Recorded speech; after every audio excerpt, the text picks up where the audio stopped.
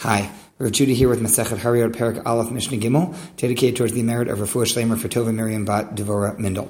Okay, having noted in the prior Mishnah that Beit Din only has to bring their special Hariyot Korban that's being mentioned in Sefer Vayikra when somebody was relying on them, and that people who would know better are not, then they're not exempted by that. It's their problem because they actually knew better.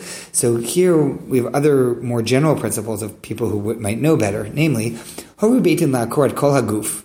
If Beit Din's instruction to people was that an entire mitzvah in the Torah is to be uprooted, for example, Amru ein nida b'Torah, there's just no such prohibition as nida, that a woman during the time that she has her period and then afterwards is forbidden to be intimate with her husband.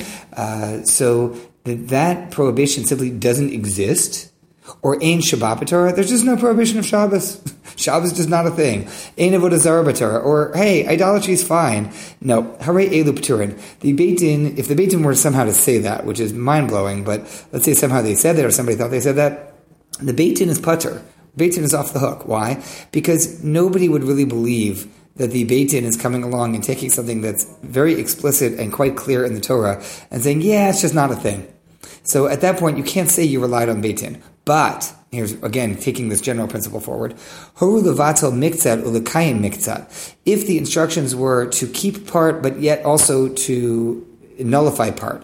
At that point, if Beit Din gave directions that said, yeah, no, this mitzvah exists, and a lot of it exists, but this thing that you thought was part of the mitzvah isn't, and really it is, then the Beit Din would be chayiv to bring a korban, because it can be expected that people relied on that.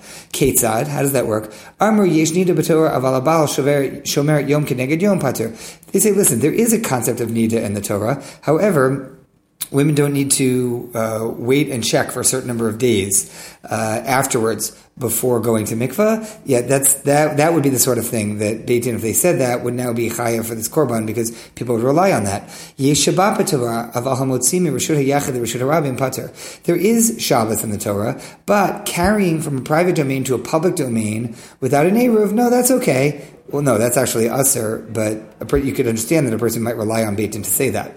Yesh avodah zarah b'Torah. It's forbidden to worship idols. Aval mishtach pater. But bowing, who knows? Maybe you were just tying your shoes. Bowing is okay. Bowing isn't anything. You didn't declare that idol is your god. No, that's all right. So that you could imagine somebody relying on Beit Din, and thus it would be their mistake, the Beit Din's mistake, and the Beit Din would have to bring the korban. Harei elu chayavim. Then Beit Din would have to bring this korban. Shenemar. V'ne'lam davar v'lo kol haguf. The pasuk talking about what happened here is v'ne'lam davar, that some aspect, some dimension was hidden. In other words, they mistook and misexplained some dimension.